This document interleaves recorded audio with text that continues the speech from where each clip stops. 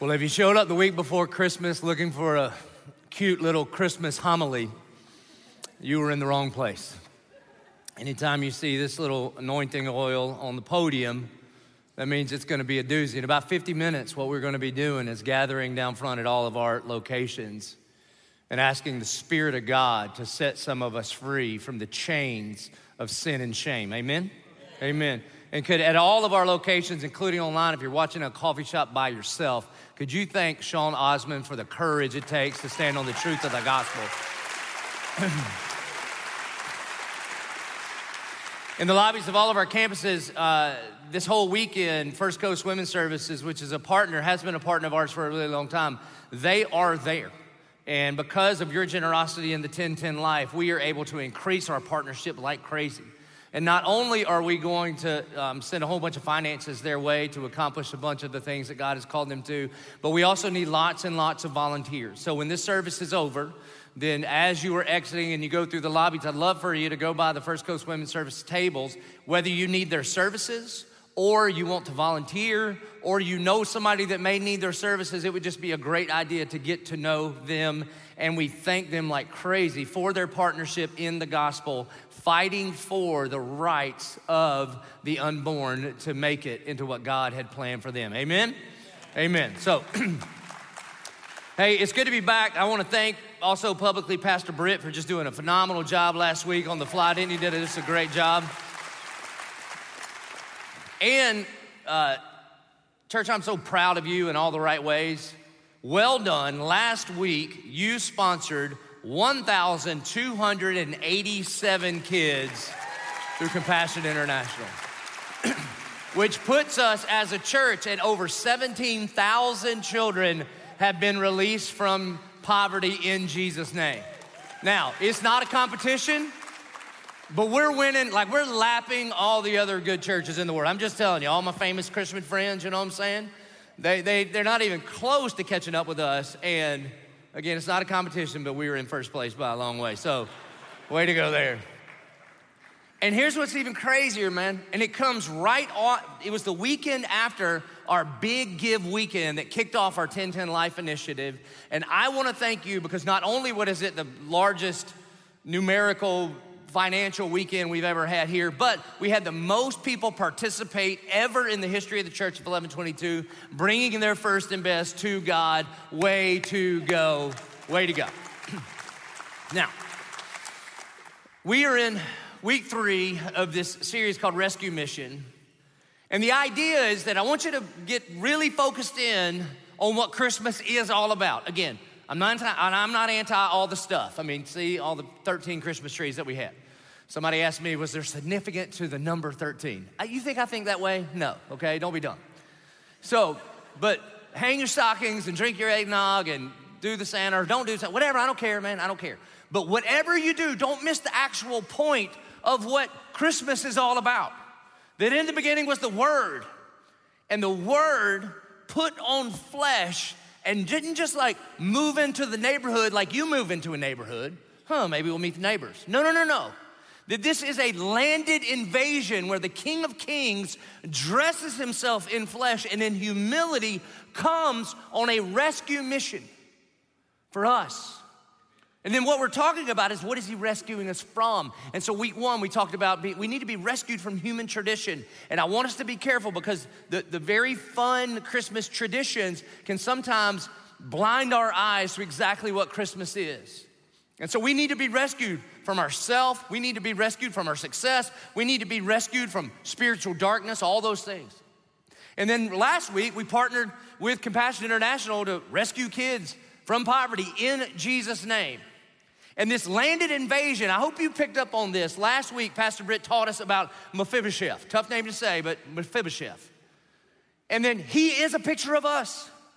That he was a crippled man that got invited to the table with the king. And the way he became crippled is there was a transfer of power. And in that transfer of kingdoms, there was a fall. And due to that fall, not because of anything that he had done, but it happened to him, that he was crippled. He was fallen. He was broken.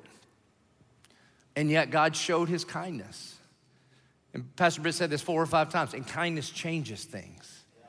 And the kindness of God has been demonstrated to us because the King of Kings has come. He did not send us an invitation to come sit at the table. He came and gave us a personal invitation by knocking on the door of our heart. And anybody that would say, I hear that knock and let you in, then he would come in and eat with us and us with him forever and ever, amen. And then what we're gonna talk about in our time together today is being rescued from condemnation. You see, Jesus came to ransom us.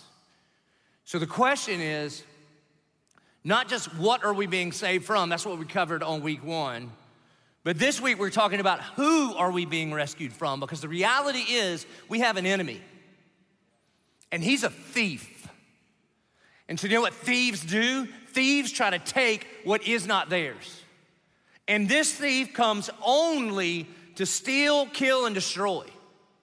And it's crazy around Christmas, is it not? Whatever feelings you have during the regular year, they get more amplified during this season. And this thief wants to steal your joy, and he wants to kill God's purpose in your life, and he wants to destroy your understanding of who God is. There's 3 things that he always wants to destroy in your life. He wants to destroy the word of God, the work of God, and the worth of God in your life. He wants to destroy the word of God in your life. He wants you to say, did God really say?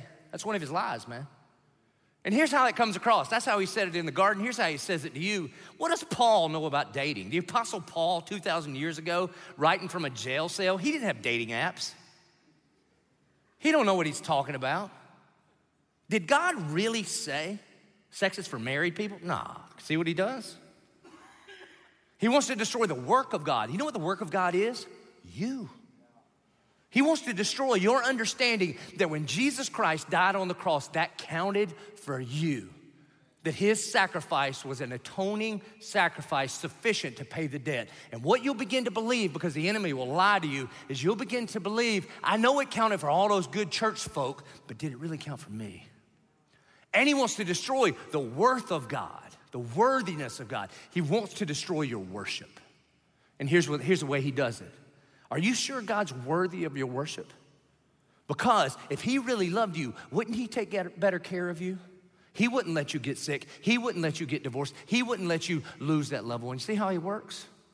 And it's the only thing that he does. This is called spiritual warfare. Now, the preeminent text on spiritual warfare is Ephesians chapter 6, okay? And charismatics, don't get too into this. I'm not going all the way down that rabbit hole, but let me read your favorite text to you real quick. Finally, this is Paul talking to the church in Ephesus. Finally, be strong in the Lord and in the strength of his might. Put on the whole armor of God that you may be able to stand. That word stand does not mean stand up. It means take a stand. It means stand your ground. It's fighting terms, all right? That you may be able to stand against the schemes of the devil. That word schemes in Greek is methodia. It's where we get methods. This means the enemy has a method by which he attacks us. And God is going to give us in his word how we are to take a stand against the methods of the attacks of the enemy. And he goes on in verse 12 to say, for we do not wrestle against flesh and blood, but against the rulers, against the authorities, against the cosmic powers over this present darkness, against the spiritual forces of evil in the heavenly places. Now, we talked about this last year. Let me just review. When you hear like warfare, our minds typically, like these days, our minds go to like Russia, Ukraine. This is not how the enemy attacks. This is not like World War II where there's 2 superpowers and they meet on the battlefield and you're not sure who's gonna win.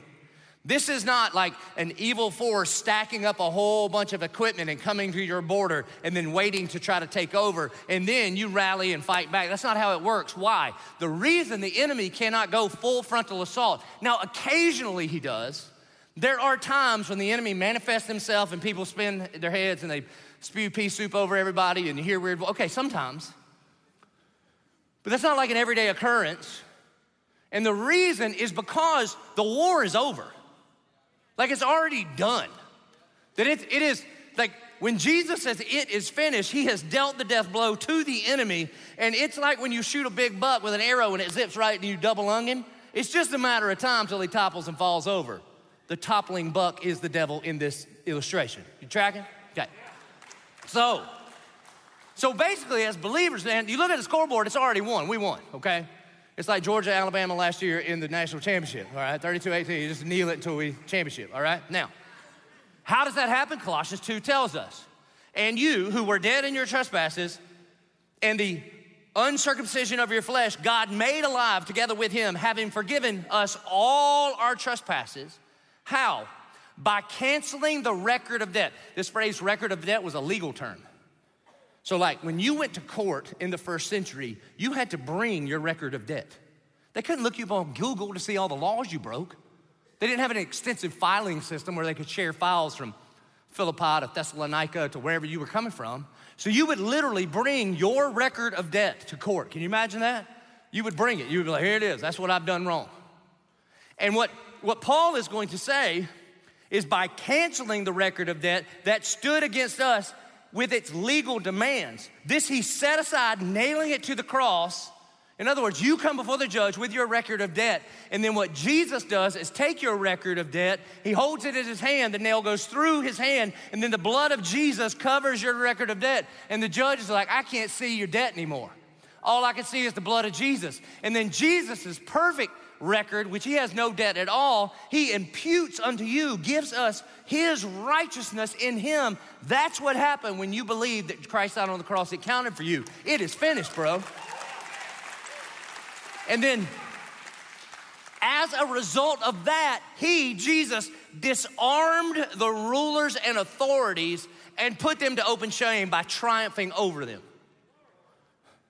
This means he is disarmed. The enemy against you is weaponless. Now, he's still got tricks. He's still got methods. He's still got schemes. We call them lures. He's still got lures, okay? And even when he snags you, though, it's all catch and release because he can't take you to hell because you already paid for it. You understand what I'm saying? Now, it'll hurt your lips, so you better watch yourself. That's what he's saying. So since he can't just like face off with us and take us over, then what he does is he launches, not a full frontal assault necessarily, but a dirty war of the mind.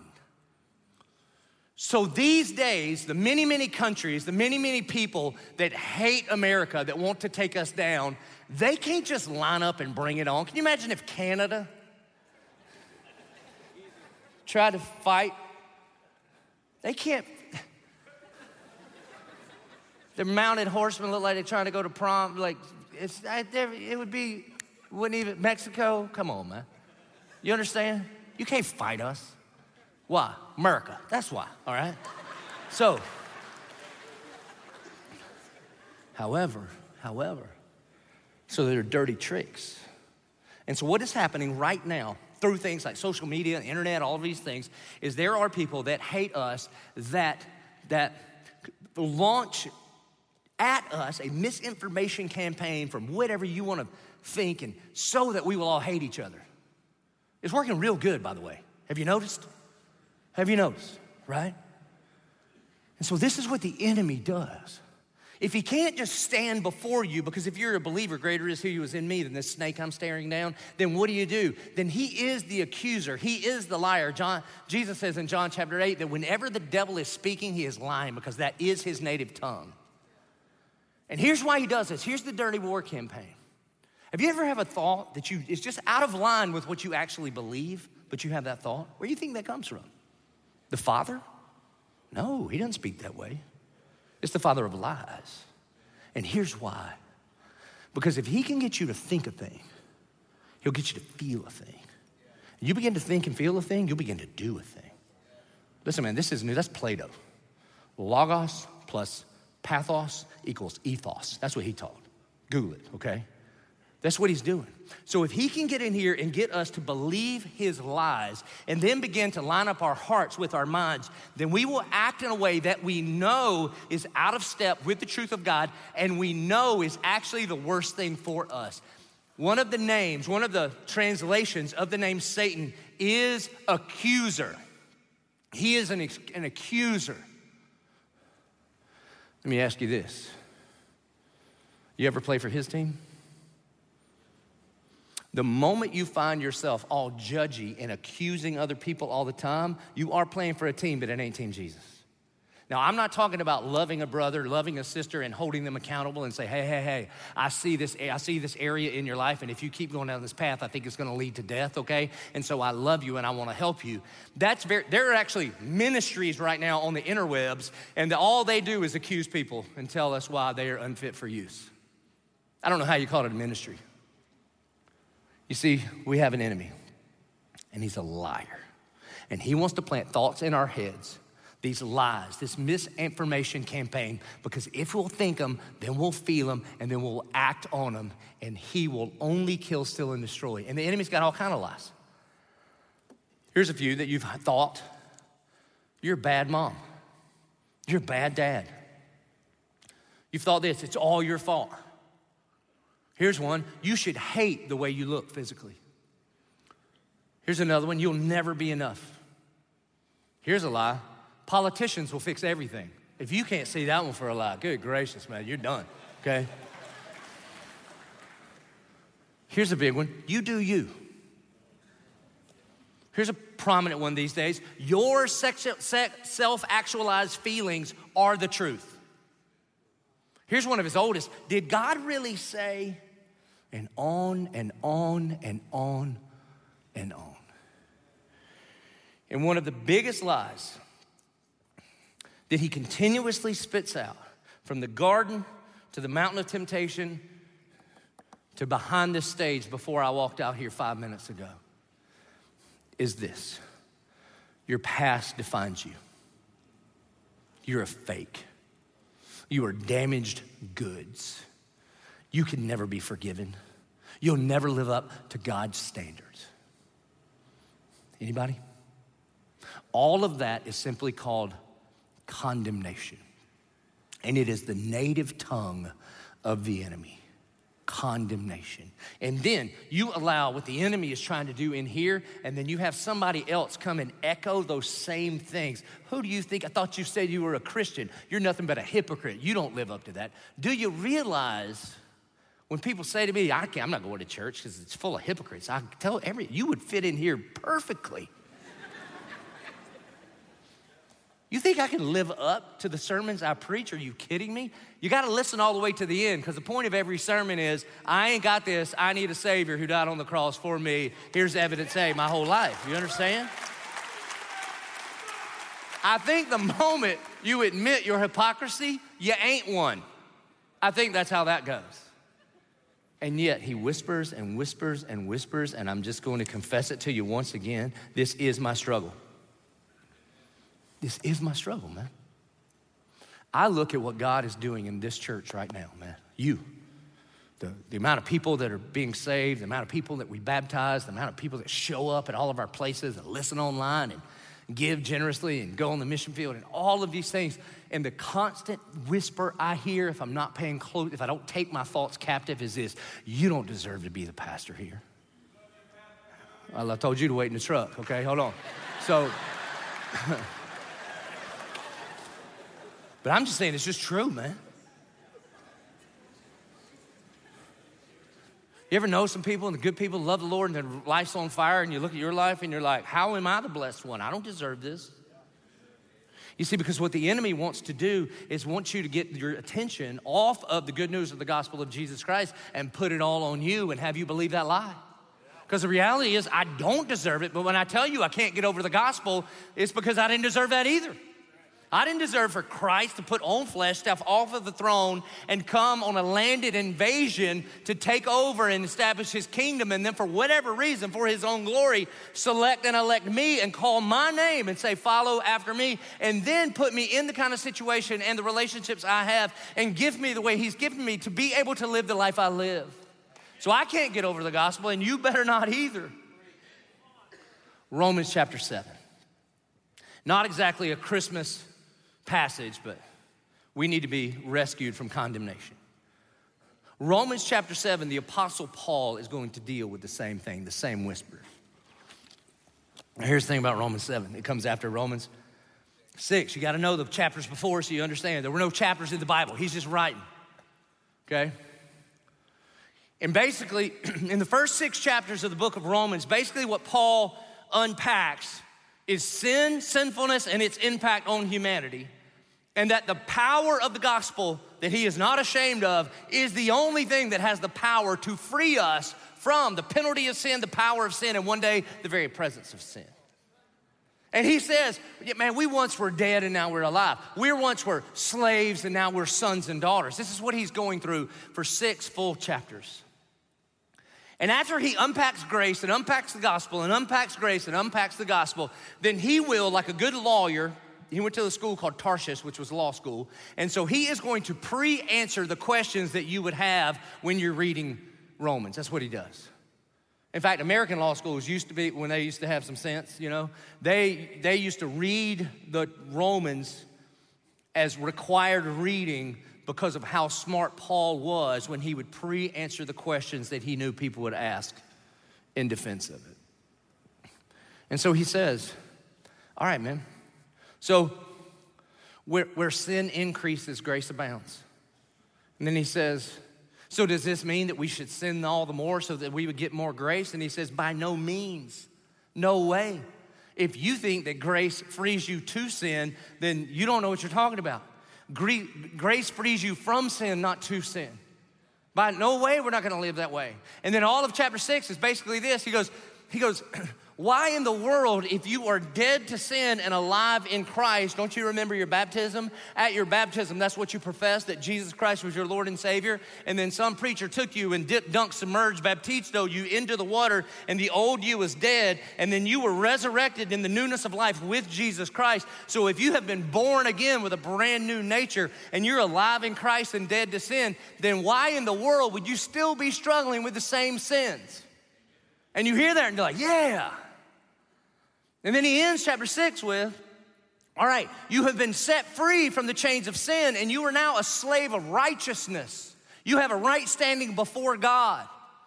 Therefore, the wages of sin is death, but the gift of God is eternal life. And at the end of chapter 6, you're like, I ain't ever sinning again. I don't even want to. That's how you feel, okay?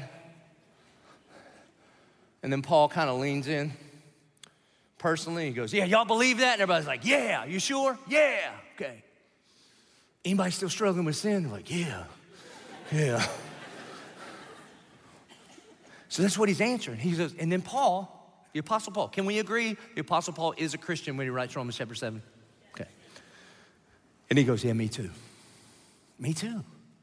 And so in chapter 7, verses 1 through 6, he basically lays it out this way. It's not about keeping a bunch of rules. It's about a relationship with Jesus Christ. And when you have that right relationship with him, your desires change and you don't want to do the things that destroy that relationship.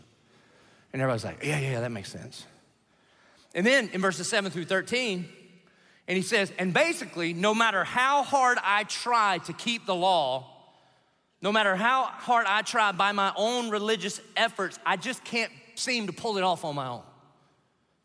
Around here, we call that sin management. Like being a follower of Jesus is not primarily just sin management. I just made this up one year. I call it beach ball theology. Imagine trying by your own power to take a beach ball out in the ocean and hold it under the water. The beach ball is the power of sin in you. How long could you do it? Well, it depends on who you are, you know? I mean, some of you yoked up guys, Pastor John Behringer, he could hold it there for days, surely. But eventually, you get tired. You get sunscreen on your hand. A wave catches you off guard. And what happens, man? You lose your grip on it. And I don't know, try this next time you're in a pool or the ocean. It does not just gently make its way back to the top. Explodes in your face, right? Now, nobody ever told me explicitly that's what we're doing as a Christian, because it's heretical, but that was the implication of the Southern Baptist churches I grew up in. I love the Southern Baptists, they're great, okay? They need Jesus too, but you know what I'm saying, all right? They're great, good Bible teaching people. But depending on what tradition you grew up in, this is what you were taught. There was like a list of rules that you keep. So like Catholics, you had like really specific holidays and things to do, right? Our list of sin management was good Christians don't drink, smoke, or chew, or go with girls who do. That was it. We only had 4 commandments. That was it. And I knew it wouldn't work because I was like, those are the only girls in Dillon. The prom queen's like, how y'all doing? You understand what I'm saying? So I was 0 for 4. Now, then I'd go to camp. give me a good Jesus talk, get all fired up, and I would try to grab hold of my sin, and for many, many days, I could be in control, and then it would blow up in my face, which would lead me to go, what is wrong with me? And so the good news of the gospel is not, God is good, you are bad, try harder, see you next week. It's not the good news of the gospel. In this beach ball illustration, Jesus comes by with a pocket knife and just stabs a hole in your beach ball. That's it, man. That's what happens, okay? So that's what Paul doesn't talk about beach balls, but that's what he is talking about in verses 1 through 13 of Romans chapter 7. And then he's going to get very, very personal, very confessional. And he says this, Romans 7:14, for we know that the law is spiritual. In other words, what he's saying is how good is our God that he would love us enough, and he is the author of life, and he has given us his word, the law, and his way works better every single time. Every single time. And when we break God's law, you actually just break yourself against it. And when we are obeying or disobeying God's law, here's what you gotta think about. You gotta quit thinking about right and wrong. It ain't just about right and wrong. Some of us are by nature or wired more to do the right thing because you're good at being good. I married one of these humans, okay? I'm good at being bad. You know? Like if I ever go to we were in this museum in Scotland last year, and every time the thing would say, do not touch, I would just be like, ooh. Gretchen's like, what are you doing? I'm like, I'm touching it. Why? Because it said don't. I don't know what's wrong with me. Okay. But it's not just about right and wrong. It's about life and death. And every time, especially when you don't understand, especially when it doesn't make sense to you, especially when it's countercultural to this world, and you take a step of obedience to what God has told you to do, you're always stepping towards life. So listen, man, God says some radical things about sex and sexuality in this book. Okay, so you're dating, okay? You're dating.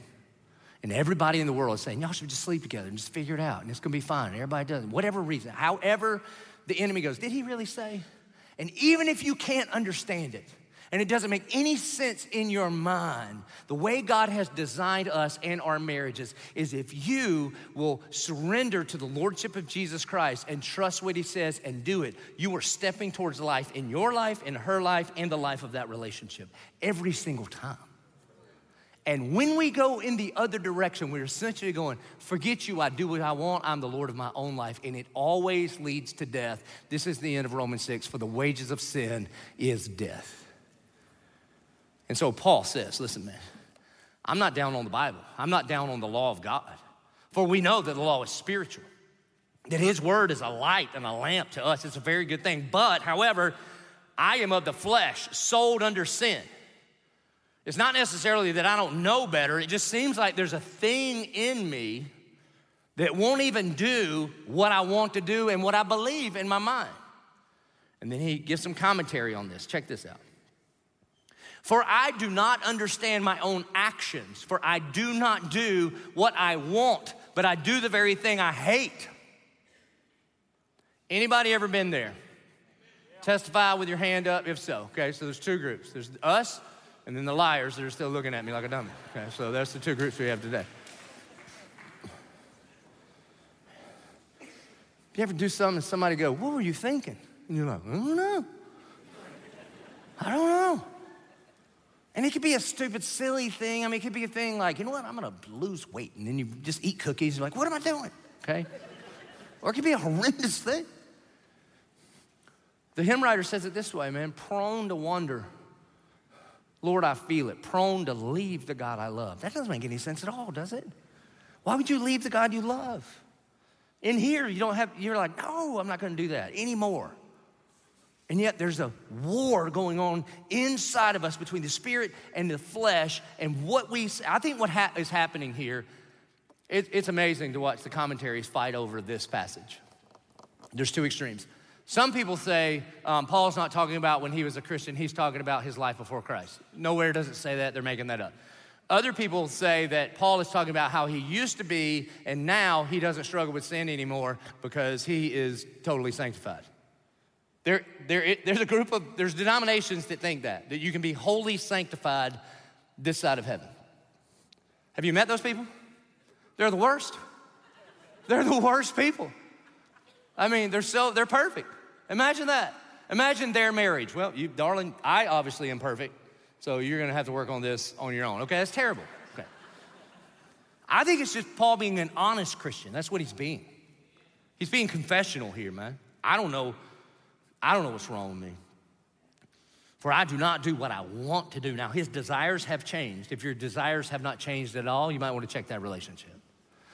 So it's not a desire thing. It's I do not do what I want to do, but I do the very thing I hate. Verse 16. Now, if I do what I do not want, I agree with the law, with the Bible, that it is good. In other words, thank God for the guardrails. Thank God for the speed limit. Thank God for the road closed, don't go this way. It's going to ruin your life. That's what he's saying.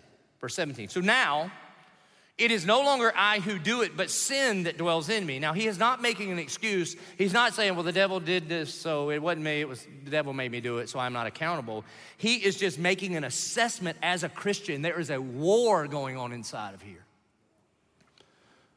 Verse 18. For I know that nothing good dwells in me. If you think that we as human beings are born primarily good, help you, man. It's God's common grace that you live in a society that was built by a whole bunch of people that rooted this thing in a Judean Christian ethic that believed every human being was an image bearer of God. Now, it took a long time in our country for all of that to catch up, and is still catching up, but that was the foundation. If you think we are born good, you've never met a toddler. Have you ever met one of those things? They're not good. They're cute. They're fearfully and wonderfully made. But they're evil, little selfish liars, are they not? Yeah. And what's real funny is you crowd that don't have the babies yet, and you're just like, well, my little Susie's not going to be. I'll help you, okay? Yeah, man, it's terrible. For I know that nothing good dwells in me, that is in my flesh. And here it is. For I have the desire to do what is right, but not the ability to carry it out. You ever been there? This is why I ask you to get a Bible out and look in it, because this sounds like somebody that's just struggling in their walk with Jesus is making up. And here's when we have the desire to, like right now, when you're sitting in church, when you're hearing the message, it's God's grace, it's his kindness that would convict you, man. God would never condemn you if you were in Christ. It is his kindness that draws us to repentance. And his kindness of conviction of sin in our life, it's not a scolding, man. It's a warm blanket that says, you need to run to me, not from me, because in me, you're going to find the power for victory over this sin that you're fighting against. You ever break a promise to God? You ever break one to you? Like, more than one time? I am not gonna yell at the kids today. You ever do that? Today's the day, okay? I'm not going to yell at the children. I'm not gonna look at that online anymore. It's like it torments you. I'm not gonna sleep with her again. I'm not gonna drink that anymore. I'm not gonna participate in gossip. That's it, I'm not going to do it. I'm not gonna use my credit card as therapy and buy stuff that I don't need. I'm not gonna do it. Here's a big one. This Christmas is gonna be different. That's so funny, man. That's why we have to do Christmas every year. Sometimes you'll see these lines, these little signs, and it's like, Jesus, the reason for the season. It's actually not true. You're the reason for the season. Jesus was doing just fine in heaven pre-Christmas. You realize this? But you and I are wretched, black-hearted sinners that need a Savior. And so you and your sinfulness and all your jacked up family and your crazy aunt that's going to drink too much and your uncle that's going to lie at your Christmas Eve, all the sin that we are infected and infested with, that's the reason for the season. That's why we need this Savior. And so the Apostle Paul is looking at his life and he's saying, I have the desire, thank God he's changed our desires, because hopefully this has happened to you. If you've been walking with Jesus, are there some things that you used to be into and now you despise? There are in my life. Are there some things that you used to despise and now you're into? If you would have told me when I was a teenager that I would stand in front of all these people and preach the Bible, or I would stand over there with 2 hands up singing, I mean, I'm raising my hand at Christmas carols. Who does that? I do, because he's worthy of it. You know what I mean? And so the desires are changing from the inside out, not the outside in, but I can't seem to pull it off. I have the desire to do what is right, but not the ability to carry it out. For I do not do the good I want, but the evil I do not want is what I keep on doing. Now, if I do what I do not want, it is no longer I who do it, but sin that dwells within me. He's saying this, something is going on in here that does not even line up with what I know that I believe about God's goodness to me and the Word. Now, if you read it all fast, it sounds like green eggs and ham. It's like a Dr. Seuss thing. But he's bearing his soul to the church in Rome because he's being honest. Being honest, man. While he is an apostle, a church planner, a pastor, a believer, it's an internal war between the Spirit of God and his flesh. So he says, So here is his diagnostic conclusion. I find it to be a law that when I want to do right, evil lies close at hand. For I delight in the law of God in my inner being, like at church or on a retreat, or when you wake up in the morning early and you get your big cup of coffee and you sit down with your Bible and you go watch your bird feeder and the birds show up and get you know, like you're in the right context. You're like, oh, I love this word. So I desire it. In my inner being, I delight in the law of God, but I see in my members, in my body, another law waging war against the law where, look at this, of my mind. Why? Because it's a dirty war campaign. Because the enemy has launched a misinformation campaign in the minds of us to try to get us to buy into the lie, to try to get us to buy into the sinful desires, and making me captive to the law of sin that dwells in my members. That's what he's trying to do. This is his scheme. This is his method. Therefore, his conclusion, if you're being honest, is this. Verse 24, wretched man that I am. Now, this is true. You and I are wretched, crooked and depraved, black-hearted sinners. But that's not the whole story, okay?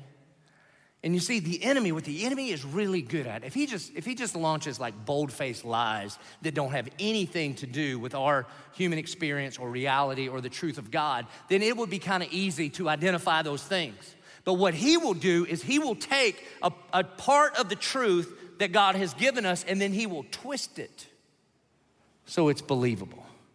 That's what the misinformation is.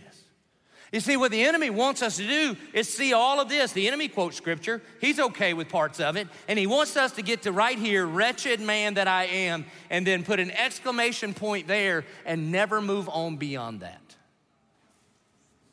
And then he finds us in that moment. And while it's true, it's not the whole truth. And this is where the enemy piles on condemnation. Listen. I've been to Mayo a lot this week with the hacking stuff up and all this. Okay, so I go see my doctor at Mayo. Man, praise God for, honestly, all the hospitals that we have here, we're pretty blessed in Jacksonville, right? And just to be clear about this, okay, God is the great physician, and so he gives common grace to all of us, and sometimes he heals through miracles, and sometimes through medicine, and sometimes through prayer, whatever, man. People, pills, prayer. That's how God heals, but it's all his healing. And so I go see my doctor because I'm coughing stuff up, it's gross. Now, would it be loving for my doctor to look at me and be like, you're not sick. Everybody's just got a way of living and bronchitis is yours, so it's fine, right? No, that wouldn't be loving at all, you know? He's like, do you identify as sick? Because if you don't, then you're not sick. You know, it'd be like, I don't know. Okay, no, man, there's objective truth here, and I'm sick and coughing stuff up and can't talk. Okay. Now, can you imagine if he ran the test and be like, all right, and he just stopped it there. And he didn't, the diagnosis is one thing. But we expect doctors to then make a prognosis and give us some help, right? Can you imagine if I go to my doctor And it wouldn't be loving for him to just say, no, you're fine just the way you are. You know what, it's gonna be fine. Or can you imagine if he got there and he says, okay, you're sick, and then he piled onto it. What are you doing? This is your fault. Who do you think you are? You know, if you don't sleep enough, this is gonna happen. If you don't eat right, and why are you being around people? Don't you know people are nothing but germ bags trying to kill everybody? Do you not watch the news lately? And he just piled on and piled on and piled on. What kind of doctor would he be? Not a good one. That's condemnation. Now, my daughter loves me. He actually prays over me. He writes out these prayers. And I don't know what the Mayo, protocol is, but he don't care because he prays over me. And then gives me medicine. Okay, so here's what the enemy does. The enemy wants to stop right there. He wants you to know your sin. He wants you to feel the sting of your sin. He wants you to look at yourself and go, what a wretched man am I, ! And then there's nothing more to the story. This is called condemnation. And in the 30 years that I have been in ministry, I see it as one of the primary lies of the enemy to shackle Christians to sin and shame, and they cannot walk in the freedom that Christ has purchased for them. It's called condemnation. You see, most of us think we're about 90% saved, that we're pretty good, but God can't forgive certain things. And the enemy weighs us down with a label. The dictionary has 3 definitions of condemn. It says this: to express complete disapproval of, typically in public. Does that describe you? Is that the whisper you get? When you get to the place in your life where you say, wretched man am I, and then you hear the voices in your head in public go, yeah, that's right. That's exactly who you are. You are a bad mom. You are a bad dad. That divorce was your fault. That sin, how in the world could you consider yourself a Christian if you continue to struggle with these same thoughts? What is wrong with you? The second definition is this: to sentence someone to a particular punishment, especially death. Man, this is the world that the enemy lives in. The only thing he wants to do is steal and kill and destroy. And he begins to whisper the lie of condemnation. You're not alive in Christ. And the chains of sin and shame are debilitating, and they define you. And this thing is as heavy as it looks. And you roll into church, but you got a crick in your back because you've been carrying around the lies of the enemy in your heart and in your mind for years now. And depending on the church you go to, some churches only talk about some sins, but it's only gonna be the sins that are out there somewhere by this evil and pagan world. And then some churches have looked at you and said, that sin that you struggle with, then you don't belong here. And some person with my position joined the accuser and told you that you were condemned. The last verse, the last definition for condemned is a building term. It means unfit for use. I know this one personally. When I was a junior in college, and we were outside throwing the football on campus, and a fire truck comes screaming by. And we thought, wonder what that is. And it was my apartment. And it caught on fire. And they put a big sticker on it, and it said it, condemned, unfit for use, and we couldn't go in anymore. And this is what the enemy does to you. You see, he wants you to think you're defined by your past. The enemy tries to define you by your scars. That abortion, you know you can't be forgiven for that. You know what the church thinks about that. That sexual immorality, God would never forgive you for that. I mean, all other sins a man commits are outside his body, but he who sins sexually sins against his own body. And the fact that it's not just all the way in your past, it's a current struggle with you, you're not even really forgiven. Your hypocrisy is evidence that you are unfit for use. That divorce, in fact, some of you were told at churches you're not welcome there because of that label. And it feels like a 100-pound weight around your neck. That addiction, here's one that Christians almost don't have a category for. That mental health issue, how could you even consider yourself a Christian if you struggle with depression? I thought you're supposed to have the joy of the Lord. Fear, anxiety, suicidal thoughts. Who are you? It's a dirty war campaign of the liar, the accuser, the evil one, Satan, that does not want you to walk in the freedom that Christ has for you. And so what he says is you, because of your past, you are unfit for use.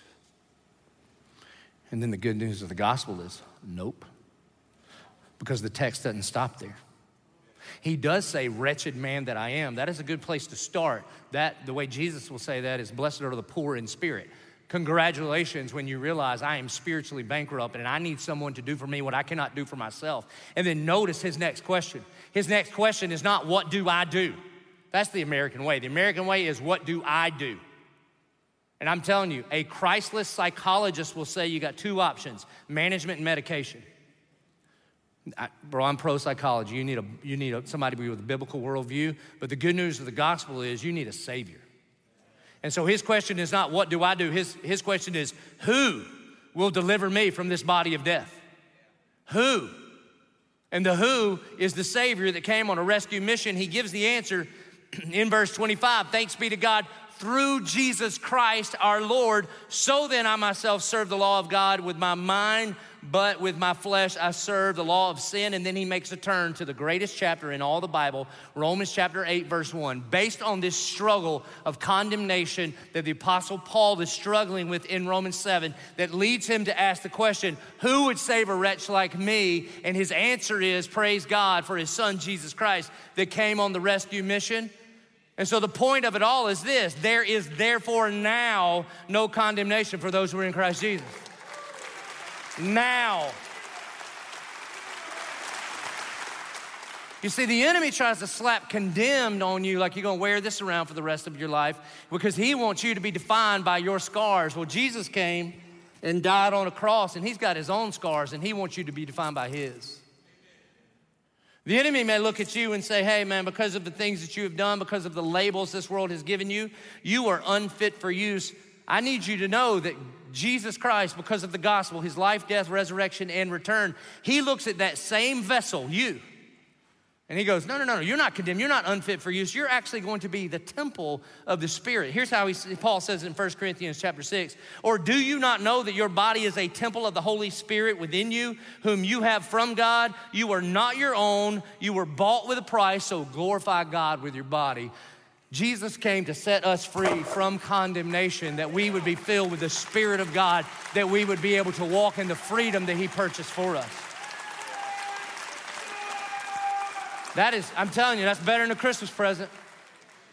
Therefore now, therefore is because of what Christ has done on our behalf. Therefore now, not when you get to heaven, not next week when you get your act together, not when you get control over this struggle and this sin that you have. Therefore now there is no condemnation for those who are in Christ Jesus. And then I need you to hear this, just a bunch of Bible verses. Then Paul is going to give commentary on how you are set free to walk in the freedom and not in the heavy burdens of condemnation. He goes, for the law of the Spirit of life has set you free, past tense, in Christ Jesus, from the law of sin and death. For God has done what the law, weakened by the flesh, could not do by sending his own Son in the likeness of sinful flesh, and for sin, he condemned sin in the flesh, in order that the righteous requirement of the law might be fulfilled in us, who walk not according to the flesh, but according to the Spirit. For those who live according to the flesh set their minds on the things of the flesh. But those who live according to the Spirit set their minds on the things of the Spirit. For to set the mind on the flesh is death. Do you see the dirty war campaign of the mind that Christ has came to set us free of? For to set the mind on the flesh is death, but to set the mind on the Spirit is life and peace. For the mind that is set on the flesh is hostile towards God, for it does not submit to God's law. Indeed, it cannot. Those who are in the flesh cannot please God. But you, however, are not in the flesh, but in the Spirit, If in fact the Spirit of God dwells in you, anyone who does not have the Spirit of Christ does not belong to him. But if Christ is in you, how do you know if it's Christ is in you? Have you ever surrendered your life to the Lordship of Christ? If so, he's in you. How do you do that? You admit it. I'm a sinner. I need a Savior. I believe when he died on the cross, that counted for me. So if that's you, whether it's been a minute or it's been 100 years, but if Christ is in you, although the body is dead because of sin, the Spirit is life because of righteousness. And if the Spirit of him who raised Jesus from the dead dwells in you, he who raised Christ Jesus from the dead will also give life to your mortal bodies through his Spirit who dwells in you. The way we say this around here is this: if the tomb is empty, anything is possible. That's what he's saying. And that means even you, no matter what you struggle with in here, no matter what you've done, no matter what your current struggles are, you can be set free in Christ. So who wants to walk in freedom, man, and shake the shackles of condemnation, sin, and shame off? And the moment you're like, you know what, man, I did that last time, it didn't work. How about this? How often does Jesus say that we're to take up our cross and follow him? Every day, every single day. Martin Luther writes that the life of the Christian should be that of daily repentance. None of us graduate from this moment. And I'm telling you, man, I struggle with it as much as anything in my life. The whispers of the lies of condemnation of the enemy. And not because it's going bad, because it's going real good. See how he twists that? So I need prayer as much as anybody else in the room. The brother of Jesus, James, says this: anyone among you suffering? Some of you are suffering under the weight, the heaviness of condemnation. You know what Jesus says? Come to me, all you who are weary and heavy burdened. Man, you carry around that thing for a long time, it will wear you out. And some of you are living worn out lives. And he goes, but come to me. I'll give you rest for your soul. Anybody want some of that? Well, his brother James tells you how to do it. He goes, anybody suffering? All right, let him pray. So that's what we're gonna do. Anyone cheerful? Some of you cheerful here. Praise God, God's as cheerful as it gets, right? So there you go. So what do? Sing praise. So in just a minute, we're gonna line this place up at all of our locations with anointers, with prayers.